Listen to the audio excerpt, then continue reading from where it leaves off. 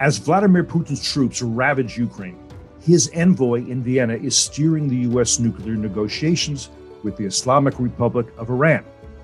Israelis who know only too well what it means to have bigger neighbors determined to erase your nation from the map are trying to bring an end to the war and to help those suffering as a result of the war.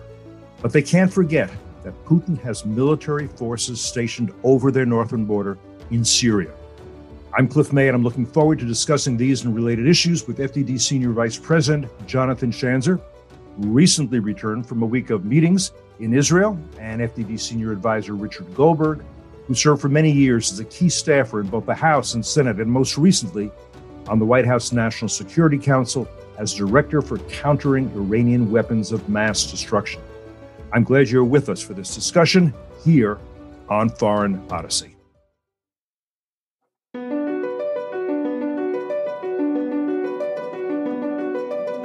Either the U.S. enforces some rules in the world, or there are Every no U.S. president has tried to diminish tension with Russia, has reached out to the Russians. Most of those have failed, especially when Vladimir Putin became the leader. They're still killing guys who joined the jihad in 1979 or 1980 or 1981. Still in the game. We are seeing a ramp up in North Korean cyber capabilities over the last decade. Iran is basically putting forth these claims of nuclear innocence, that they are doing nothing wrong, that there are no violations, and that's just factually not correct.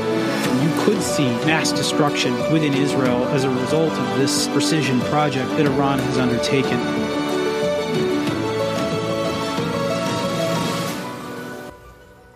So, Rich, explain how this works, because Putin's fighting a war of aggression, a war of imperialism against his neighbor, Ukraine.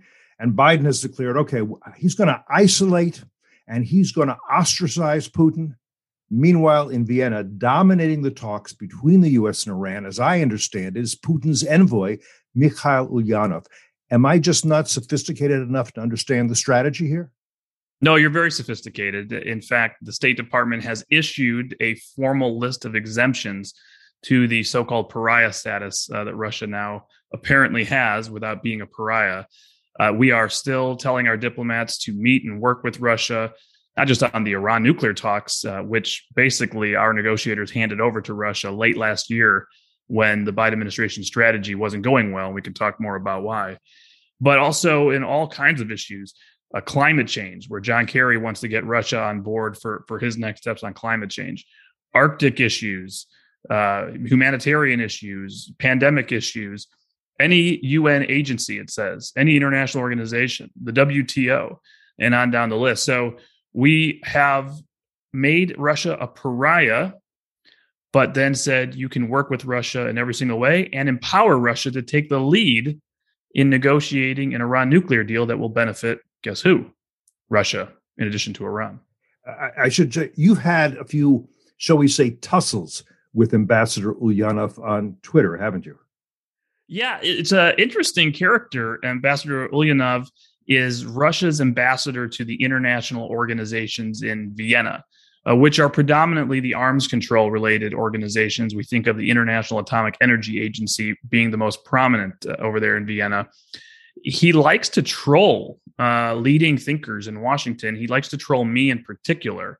And over the last couple of years, it's been a wild ride where I will tweet something, an observation, an analysis of why we need to increase sanctions on Iran, why we shouldn't go back to the JCPOA or what we're looking at, which is a worse New Deal.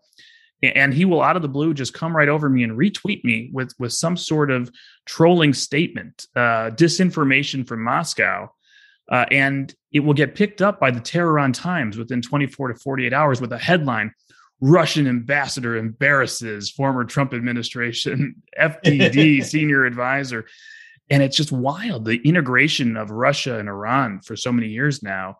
And Russia has been their chief defender in some of these international organizations. When the nuclear archive was exposed and we started learning more information about undeclared nuclear sites and materials, clandestine activities that are going on right now, by the way, while we're negotiating this deal, Russia was the one who was saying, look away, don't do this, don't pursue this information. We object. This is a fabrication. This is nothing. This is all in the past. Why are you doing this? They defend Syria at the OPCW for the same reasons.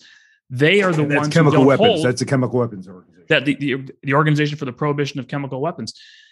Because Russia is the leading state of not keeping to its own international commitments and obligations, right? They use chemical weapons. They, of course, want to flout these international organizations and protect the revisionist anti-American powers who also flout these international obligations and commitments. So they are very much aligned. And if we think this Iran deal is going to be anything other than an escape hatch for sanctions for Vladimir Putin, we have another thing coming. All right. Before I go to John, one more question.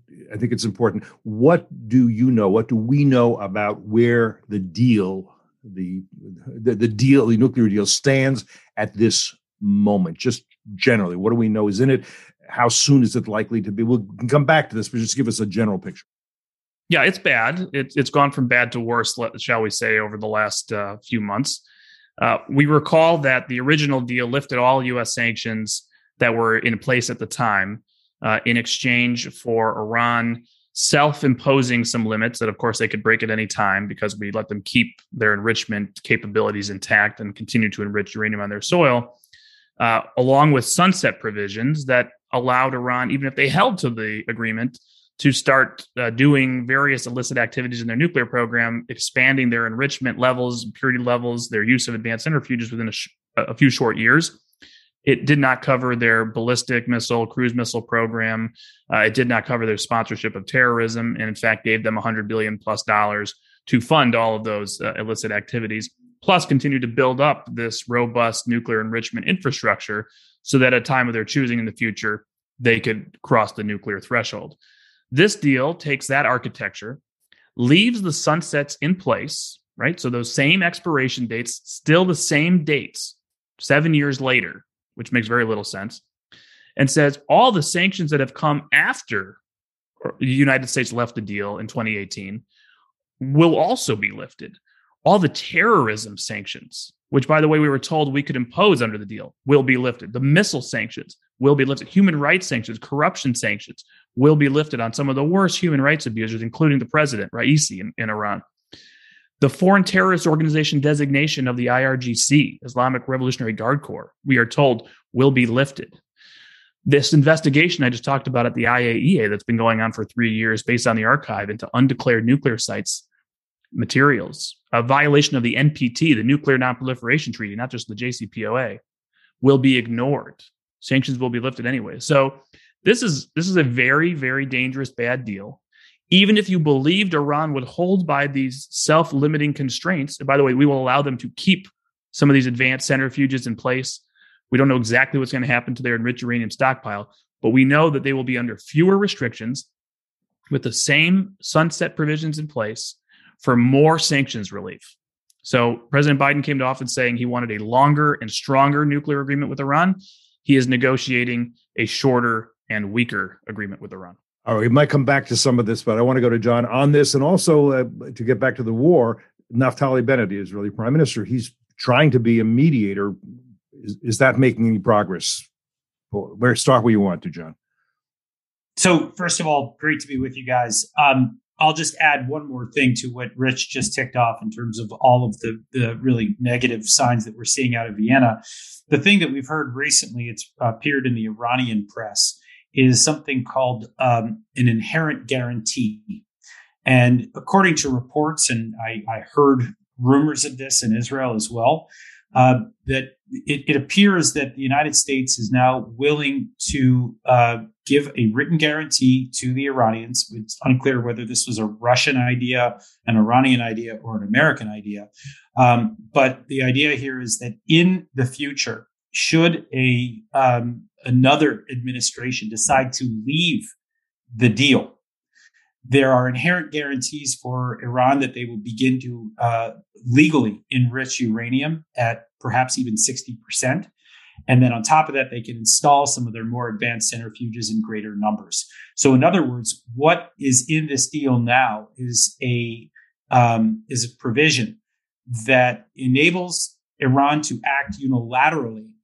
And it is a sign that this administration is taking the side of the world's foremost state sponsor of terrorism against the assessment of future American administrations, Democrat or Republican. That is nothing short of shocking. It is a total violation of non-proliferation norms, to put it mildly. And we'll have to wait and see whether this, in fact, ends up in the final deal, but very, very troubling. And let's understand, part of the reason they're doing this is because this deal, like the JCPOA, as important as it is not being submitted to Congress as a treaty would bind the U.S. They know, because Tom Cotton, senator from Arkansas, said this last time, this will not bind the next administration. So the Iranians are thinking, well, how do we bind the next administration? How do we make it so that the next president can't say, what a terrible deal, we're going to change. We're going to bind them, and here's how we're going to do it. And essentially, Biden administration is saying, yeah, we'll help you bind our successor, even if we're voted out of our office, because this is a bad policy. And the American people express that at the ballot box. We'll make sure the will of the American people cannot be expressed effectively. Is that not right? Correct. I mean, what they're effectively doing right now is giving the advantage to a foreign government that seeks the destruction of the United States, by the way. They're giving the advantage to the regime in Iran over Americans in the future without even knowing what the objections might be. They're trying to tie the hands of any future administration in revising this in any way. And it is just, to say that it's irresponsible is obviously an understatement. It's incredibly dangerous. Go ahead, Rich, you want to get it? Yeah, I would just note that, of course, this is an incredible thing to write into the agreement, right? And especially if they have provisions that say no country can object, no country can try to take them to the Security Council to snap back UN sanctions if they do this, right? Which would make this really very difficult. But recall, this is exactly what Iran already did in the last 2 years while being in the JCPOA, right? They've never left the JCPOA. Right? They claim they are still in it and doing all of these terrible things that we're afraid of, supposedly, while saying this is allowed by the JCPOA. But the Europeans have launched a dispute resolution mechanism that went nowhere, which is this convoluted, ridiculous bureaucratic process set up by the deal that they started in January of 2020. How's that dispute resolution going 2 years later? And so this is them formalizing this for PR deterrence, for political deterrence in Washington, so that deal supporters can say, oh, no, can't leave the deal. Look what they could do. It's in the deal. I guess, again, we can come back to some of this stuff, and I will, because I've got a lot of questions. But John, talk a little bit about the tightrope that Israel is walking here. Yeah, so I mean, this was the big takeaway from my recent visit to Israel. Apart from the fact that the Israelis are dreading this looming Iran deal, they're doing everything they can right now to do the right thing with regard to Russia and Ukraine, while also protecting their national interests. And this is not an easy thing for the Israelis to do. I think it's maybe worth recalling that you have roughly, I guess it's about 15% of the Israeli population is Russian. This comes from the estimated 1.3 Russians that have arrived over the years from the former Soviet Union, some in the 1970s during a campaign to get them out, some after the fall of the Berlin Wall in 1989. But Jews have flocked to Israel, and it's for that reason that Vladimir Putin has viewed Israel as an important jurisdiction. He sees himself as the leader of all Russians worldwide, and so he's kept a fairly friendly relationship on a political level with the Israelis. Now, things changed drastically in 2013. 2013 was, if you recall, that was the Red Line debacle of President Obama. This is when Bashar al-Assad used chemical weapons on his own people. The United States had warned that if that happened, that you would see an intervention by the United States, and that it would probably lead to regime change, or at least significant strikes on the regime in Syria.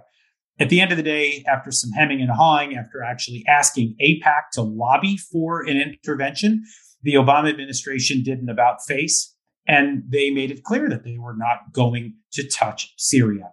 And it was at that point that Putin, after hearing the United States say multiple times over that we were not going to be putting boots on the ground in another hot zone in the Middle East, that was the moment where Putin said, well, fine, if you're not going to go in, well, then I will.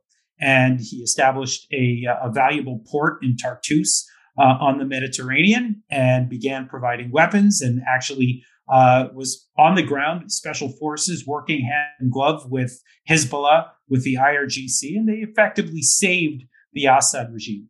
The problem for Israel comes maybe a year or two into this new situation, where the Israelis begin to see that Iran is smuggling advanced weapons to Hezbollah through Syria.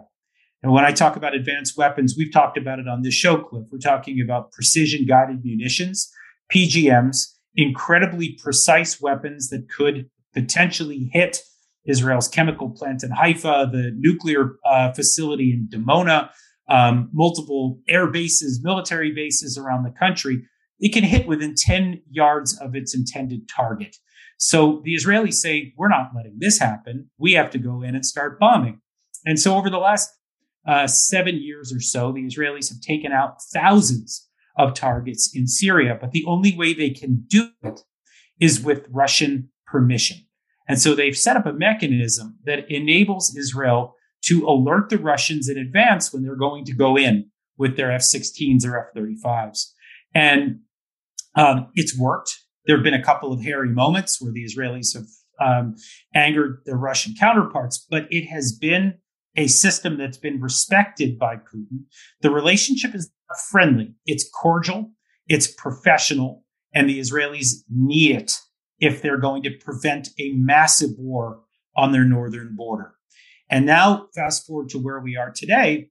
And you have the United States and others from the international community, certainly the chattering classes here in Washington, pushing the Israelis to go hard at Putin. And they simply cannot. They joined the UN resolution condemning, but they need to be really careful about sanctions, which Putin has described as an act of war. The last thing the Israelis want to do is to declare war on the man who controls the skies over a territory that they need to operate in. And so that is ultimately what led Naftali Bennett and his government to seek out this mediation channel. And that's what we're seeing now, that Bennett has actually just gone this past weekend, flew to Moscow, met with Putin, did so, by the way, on Shabbat, did so on a day where he usually would never travel. And the goal here is to try to be useful for the West, to be useful in maybe even to try to end the war, or certainly to mitigate it, but without triggering Putin. So it's been an attempt to walk this incredibly difficult tightrope. So far, so good. Bennett appears to have won the trust of both Zelensky and Putin, while also, I think, updating the United States, the Germans, and others, other interested parties. But this is certainly not easy. What really troubles me, though, is that none of this would have been happening in the first place. Israel would not be worried about condemning Putin, nor would they be worried about gaining access to the north, had the United States done what it said it was going to do back in 2013. Israel is still paying the price for this. And by the way, one last thought, let's just say Israel succeeds. Let's say Israel, by some stroke of luck, is able to broker some kind of a ceasefire or an end to the war. Do you know how Israel is going to be thanked? It will be thanked with the JCPOA. You can't imagine what that's like for the Israelis. There is no win here. Yeah, Israel will be thanked by the U.S. giving billions of dollars, letting the regime that threatens Israelis with genocide to have billions of dollars for terrorism, possibly the removal of the sanctions for terrorism, which will continue, and aggression against their neighbors. But let's talk a little bit about their other neighbors, because it's not just Israel that is threatened by the Islamic Republic of Iran. It's Saudi Arabia, it's Bahrain, it's United Arab Emirates. Now, this week, Biden banned Russian oil, which is a nice gesture, but I don't think it's more than a gesture, because only about 3% of our supply comes from Russia. Now, to make up for that 3% or more, it would make sense for Biden to say, okay, I am, at least for now, I'm going to lift restrictions and even encourage domestic energy production. We were just a couple of years ago, 3 years ago, whatever it was, not energy independent, but energy secure and a net exporter of energy. He could do that, but he's not doing that. What is he doing instead?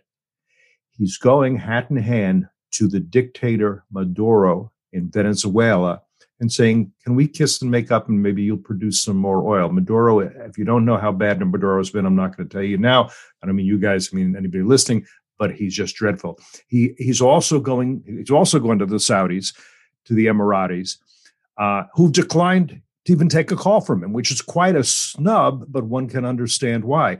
And I'll just throw this in case either of you want to talk about it. It's complicated, but people should understand Biden also hasn't done secondary sanctions, which would be a way to really hurt Putin much more strongly than banning Russian oil going to Hawaii or something like that. Rich, maybe you start on this. I've opened a whole new box of. Wow, yeah, that was like 500 threads to pull on. So which one do we start? Let's start at the very beginning, as the song says. On day one, right when this invasion began, there were many of us in the sanctions community, sanctions experts, people who had worked in the prior administration, who said, Mr. President, go all in today, impose secondary sanctions on the Central Bank of Russia, on Sberbank, on Gazprom Bank, on all the other Russian banks, for SWIFT, the SWIFT international banking system, to disconnect all those banks, including the Central Bank of Russia. And if you are worried about the impact on energy prices, follow what we did 10 years ago from Congress on the Iran sanctions playbook and authorize escrow accounts to be set up throughout the world for customers of Russian energy, where Putin can't get the revenue back. The money has to sit in Berlin, has to sit in Beijing. And if the bank processes the transaction, transfers the money in any way, then that bank is threatened with U.S. secondary sanctions being cut off of the U.S. financial system. We have not done that. Today, there are no U.S. secondary sanctions, which is to say that it's not just that U.S. persons can't do business with Russia or the Russian central bank. It's not just that dollars are restricted from transactions. It's that China couldn't do it. It's that India couldn't do it, right? It's that anybody in the world, Iran couldn't do it. Venezuela couldn't do it. So if you have no secondary sanctions in effect, and, yes, I agree with you. This ban on U.S. oil is a populist idea, probably poll tests very well. It is a rounding error for Vladimir Putin. He's going to get the oil sold elsewhere until we have these secondary sanctions with escrow accounts to trap his revenue. He's making more money off the increase in oil prices right now. But because we don't have those secondary sanctions in effect, if you lift sanctions on Iran, right, and it's no longer sanctionable for the Central Bank of Iran to do transactions, and there's no threat to the Central Bank of Iran through secondary sanctions to do business with the Central Bank of Russia, well, now you've opened an entire sanctions evasion hub for Russia in Iran. And by the way, guess who else is an ally of the Russians and a close, increasingly military ally of Iran? Venezuela, Maduro, right? So now we have a triangle of sanctions evasion, a triangle of an anti-American military axis in our own backyard that we would be inviting. It's complete lunacy. Oh, and on your Saudi question, I'm sure John's going to add on here, an entire year spent of policy to push Saudi Arabia away from us, to make MBS, Mohammed bin Salman, a pariah, to remove terror sanctions from the Houthis in Yemen, who are sending missiles against Saudi Arabia every day, to offer to lift terrorism sanctions now on Iran for an Iran deal, and then call and say, hey, King, just swing production. Help us out, buddy. We just need you on this one. I know we're going to lift sanctions on the IRGC on Monday, but hey, it's okay. I mean, what do they think is going on? But I just got to add this, and then I'm going to go to John, because I think you had this on your Twitter thread, and that is the relationship since the 1940s with Saudi Arabia has been essentially one: we provide you with security, you provide us with oil. That's the basis of it. Let's be honest. If we're not providing security, and we're not, if we make this deal with Iran, then why should they provide us with oil, right?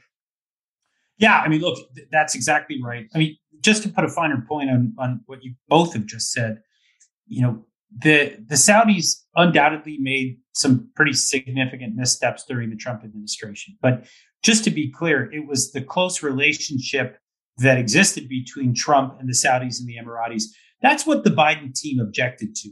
Their decision to spurn the Saudis and the Emiratis and others along the lines of what Rich suggested, which is to pull support for the Saudi war in Yemen on almost day one of the administration. to delist the Houthis as a terrorist organization, even as they're attacking the Saudis, to once again call out Mohammed bin Salman by name and to release new information. Actually, it was old information about the murder of Jamal Khashoggi, the Washington Post columnist. All of these things were designed to effectively engage in virtue signaling to Democrats here at home. This was for domestic consumption primarily.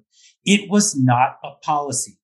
Just to be clear, they just spurned the largest oil producer in the world, the people sitting on the largest oil reserves in the world. They did it for political gain and here at home with no tangible outcome that we could foresee. And by the way, on top of that, missed an opportunity to forge a normalization agreement between the Saudis and Israel. They left that on the table because they didn't want to engage with the Saudis because they preferred to treat them as pariahs. And so now what we're finding is, okay, they've got an energy policy that just imploded. They're trying to rally their allies around the world. They need Saudi Arabia. They need the Gulf states. They need this as part of their strategy to come out at least even stable during this current crisis. And they're beginning to watch it all blow up in their face. And it is deserved. The problem, of course, is that it's the American taxpayer that's going to pay the price at the pump, and that we're going to continue to watch the unraveling of the U.S.-led world order. Now, it could be that the Gulf states still come to the aid of the United States. They may realize that, look, the Russians and the Chinese, they may look sort of attractive right now, but it's really not in our interest to do this, and that we're going to stick with the horse that we rode in on. That may be where they go. But I have to say, it is certainly not guaranteed. And all of this could have been prevented had we just had people engaging in what I could only call responsible statecraft.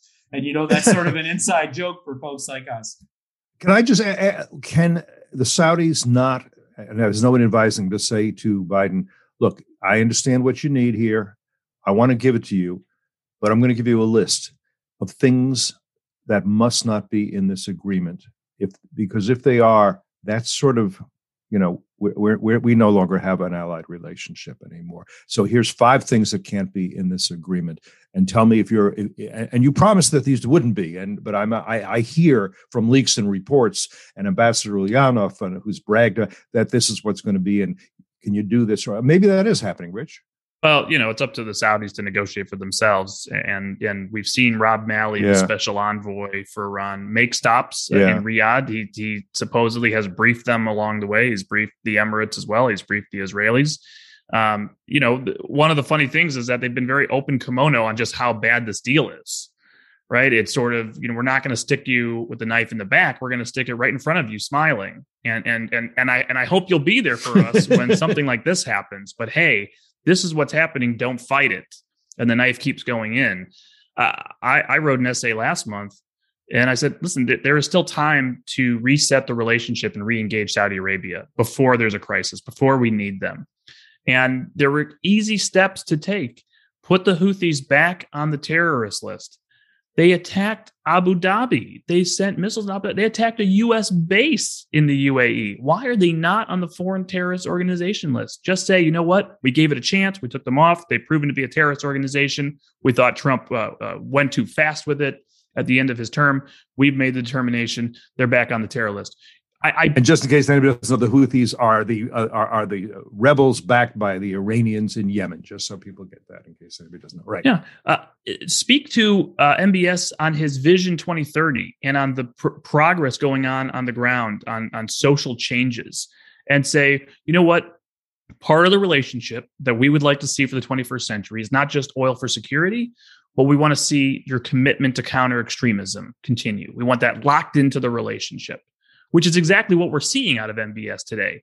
And so engage him on that and say, you know what, in exchange for that commitment and these tangible benchmarks for counter extremism and counter radical Islamism, we will commit to these economic principles to support Vision 2030 and the integration of the region, right? And by the way, you can't side with China. You can't side with Russia. This is a U.S.-led order to integrate the Middle East. It includes Israel, who you're already talking to and you want to normalize with. It is mind-boggling the degree of malpractice for U.S. national security that we have witnessed over the last year. Let me try to get in a couple more, 2-3 more subjects if we can. One is Sergei Lavrov, who's the foreign minister of Russia. In recent days, he added an interesting wrinkle. He said, look, in this deal, no sanctions against Russia over the war in Ukraine can apply to our commercial and military relations with the Islamic Republic of Iran. Is that going to be in the deal? Because that undercuts as well the sanctions that Biden is putting on Putin by saying, oh, Russia will be able to sell weapons, nuclear power plants for peaceful purposes, and who knows what else to Iran to use against Iran's enemies in the Middle East. John, if you want to go ahead, Rich. Yeah. Well, I was making a couple points and then defer to John for more. Understand that Russia historically is the provider of nuclear power to Iran. They built the Bushehr nuclear power plant in Bushehr. They have broken ground and have plans to build what we call Bushehr 2 and Bushehr 3, 2 new nuclear power plants that they will build and make money off of. They provide the fuel for those reactors. They take back the spent fuel. They are also written into the old JCPOA, and we understand to this new JCPOA minus to take some sort of amount of the enriched uranium stockpile out of Iran and store it for a fee with the threat of returning it to Iran if America ever breaks the deal. In their opinion. Right. And also remember, under the JCPOA sunsets, which will remain, the arms embargo lifted in 2020. The missile embargo on Iran lifts in 2023, next year. If U.S. sanctions, which were put in place in October of 2020, are rescinded, if an executive order the Trump administration issues is rescinded, which threatens secondary sanctions against anybody who prepares to transfer conventional arms or missiles or UAVs to Iran is lifted in this deal, then it is open season for them to have a military relationship as well. But remember what I said at the beginning. I think that Foreign Minister Lavrov is just calling attention to the fallacy that we are isolating Russia, because if there are no secondary sanctions in effect on the Central Bank of Russia or on Sberbank or on Gazprom Bank, and we lift all our sanctions on the Central Bank of Iran and all other Iranian banks, what exactly are we going to do? We're going to threaten to reimpose Central Bank of Iran sanctions if we catch them doing business with the Central Bank of Russia? No, we're not. We're not. That would blow up the deal. So I think we're actually locking ourselves into a sanctions evasion hub for Russia and Iran. And John, roll this into the answer. When the administration is asked about Russia, they say, well, and this is a quote, Russia shares a common interest in ensuring Iran never acquires a nuclear weapon. You think that's true? No, it's not true. Look, first, I think you just need to recognize that the United States continues to make the same mistake over and over again. And you could really see it highlighted right here, which is that we continue to approach the world's worst regimes.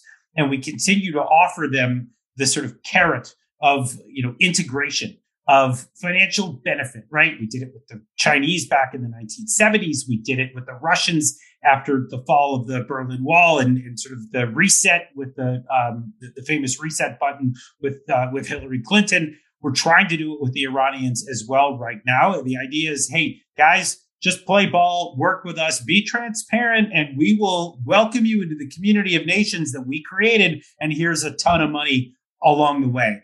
And it's amazing. The Russians have spurned it. The Iranians have spurned it. The Chinese have spurned it. And here we are actually trying to roll both the Russians and the Iranians into a package where they both kind of agree to it on some level. That's kind of point number one. Point two here is, just to take a step back, a lot of people have been asking, including internally at FDD, what is Russia getting out of this? And I think that's important to ask here, because as you probably know, Cliff, the Russians and the Iranians have actually have a history of antagonism toward one another. 1600s, 1700s, 1800s, there were a series of wars between Russia and Iran. They don't love each other historically. They don't really get along well in Syria right now. There is a bit of a jockeying, a little bit of a competition, a little bit of friction. I don't want to oversell it, but it's not exactly comfortable for either side.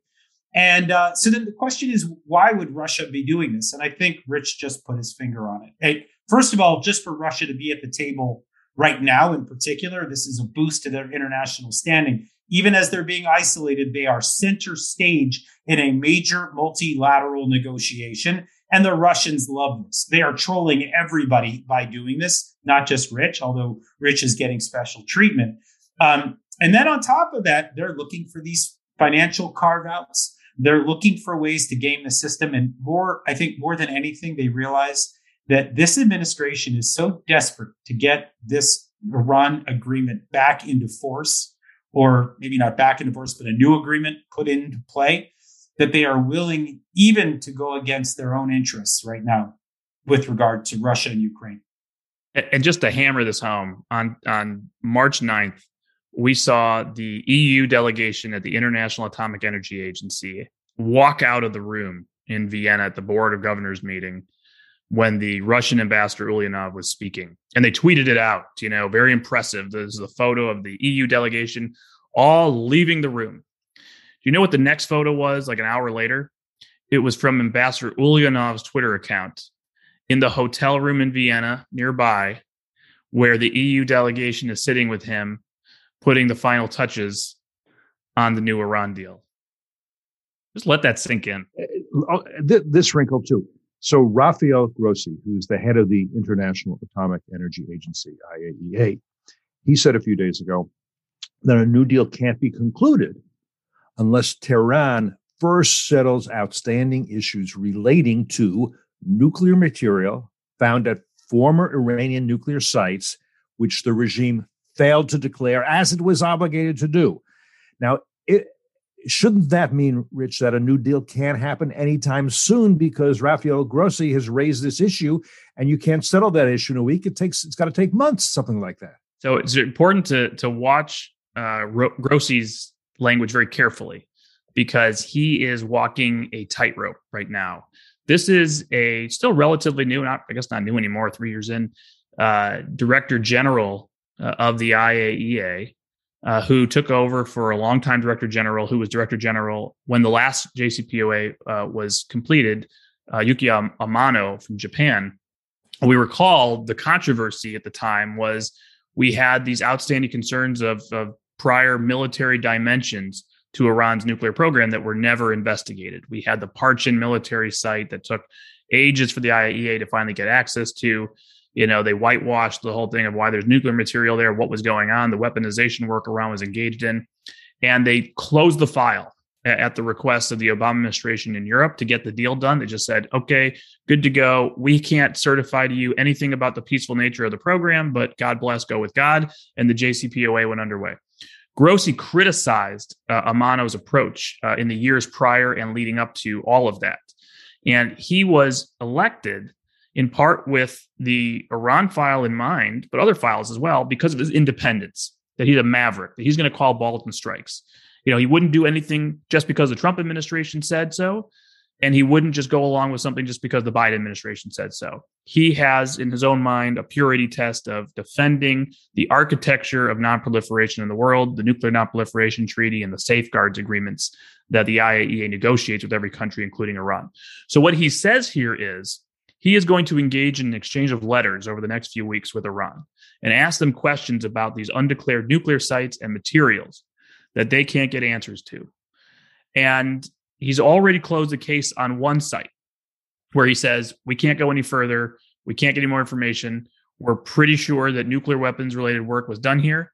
It was never declared. Iran today is in violation of their comprehensive safeguards agreement, which means Iran today is in violation of the NPT. They are in breach of the NPT. This is in the report of the Director General to the IAEA at this March board meeting. Nobody paying attention to that. They are in violation. And he's saying, I'm going to report to you before this June re-implementation date, where this deal is going to head to, about my conclusions about all of these other undeclared activities. He says he doesn't know how you could do a deal if Iran doesn't answer the questions, but he doesn't have the authority to stop a deal. So Rich is 100% right on the sort of technical nature of the IAEA and the big question marks that linger. Let me just maybe skip to dessert here and just say the following. This agreement, the 2015 one, this one now, it's not based on science. It's not based on established facts. It's not based on revelation of Iran's past activity, its current activity, its designs for the future. We know all of those things.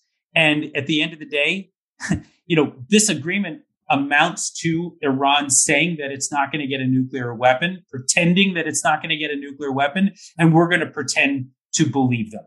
That is the essence of what's going on here. And it is so troubling because it's ignoring everything that the Israelis have brought out into the open from the warehouse. It's brought out everybody has tried to put these facts on the table. This administration is not interested. The P5+1 is not interested.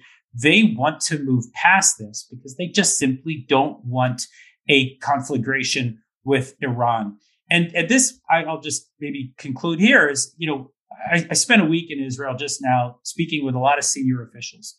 And I got to say, the conversation sounded a lot like 2012, like 2013, like 2014, like 2015. We had a little bit of a reprieve during Trump because it went to maximum pressure. And there was just a moment where you thought that maybe the regime could be brought down, that maybe the maximum pressure campaign would actually really take its toll. But we are right back to chasing our tail and talking about the what ifs and talking about the various permutations of the deal and what, partial sanctions might look like, what partial diplomacy might look like. It is insane. We're doing the same thing over and over again and expecting different results. That is the definition of insanity. All right. We're running long, but there's one more issue I want to get at least a few quick thoughts from you on. I think it's important that I not leave it out. So on the anniversary of the death of General Soleimani, the terrorist leader, the head of the Expeditionary Force, the Quds Force of the IRGC, he was eliminated by President Trump. On the Iranian officials on the anniversary, they demanded that Trump and other American quote unquote war criminals be put on trial. And they said if that does not happen, then the Islamic Republic of Iran will seek its own revenge.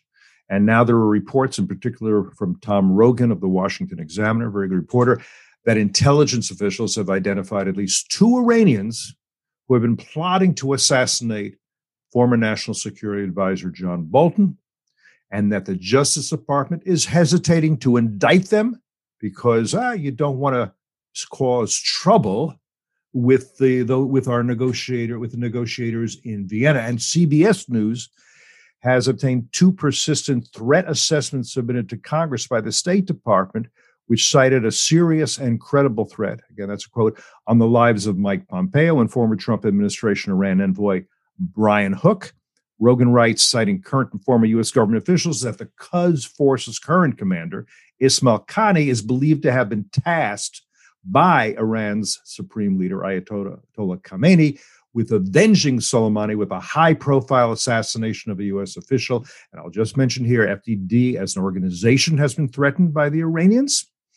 And various people have been, FDD, including you, Rich, have been threatened by name by the Iranians. We've had a kidnapping attempt in Brooklyn that has gone unanswered. And of course, we had an attempt several years ago to blow up a restaurant in Georgetown.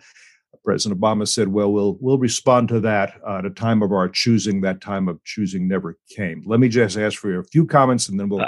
It strikes me that in a world that has no longer the feeling that I am a citizen of Rome, you cannot touch me.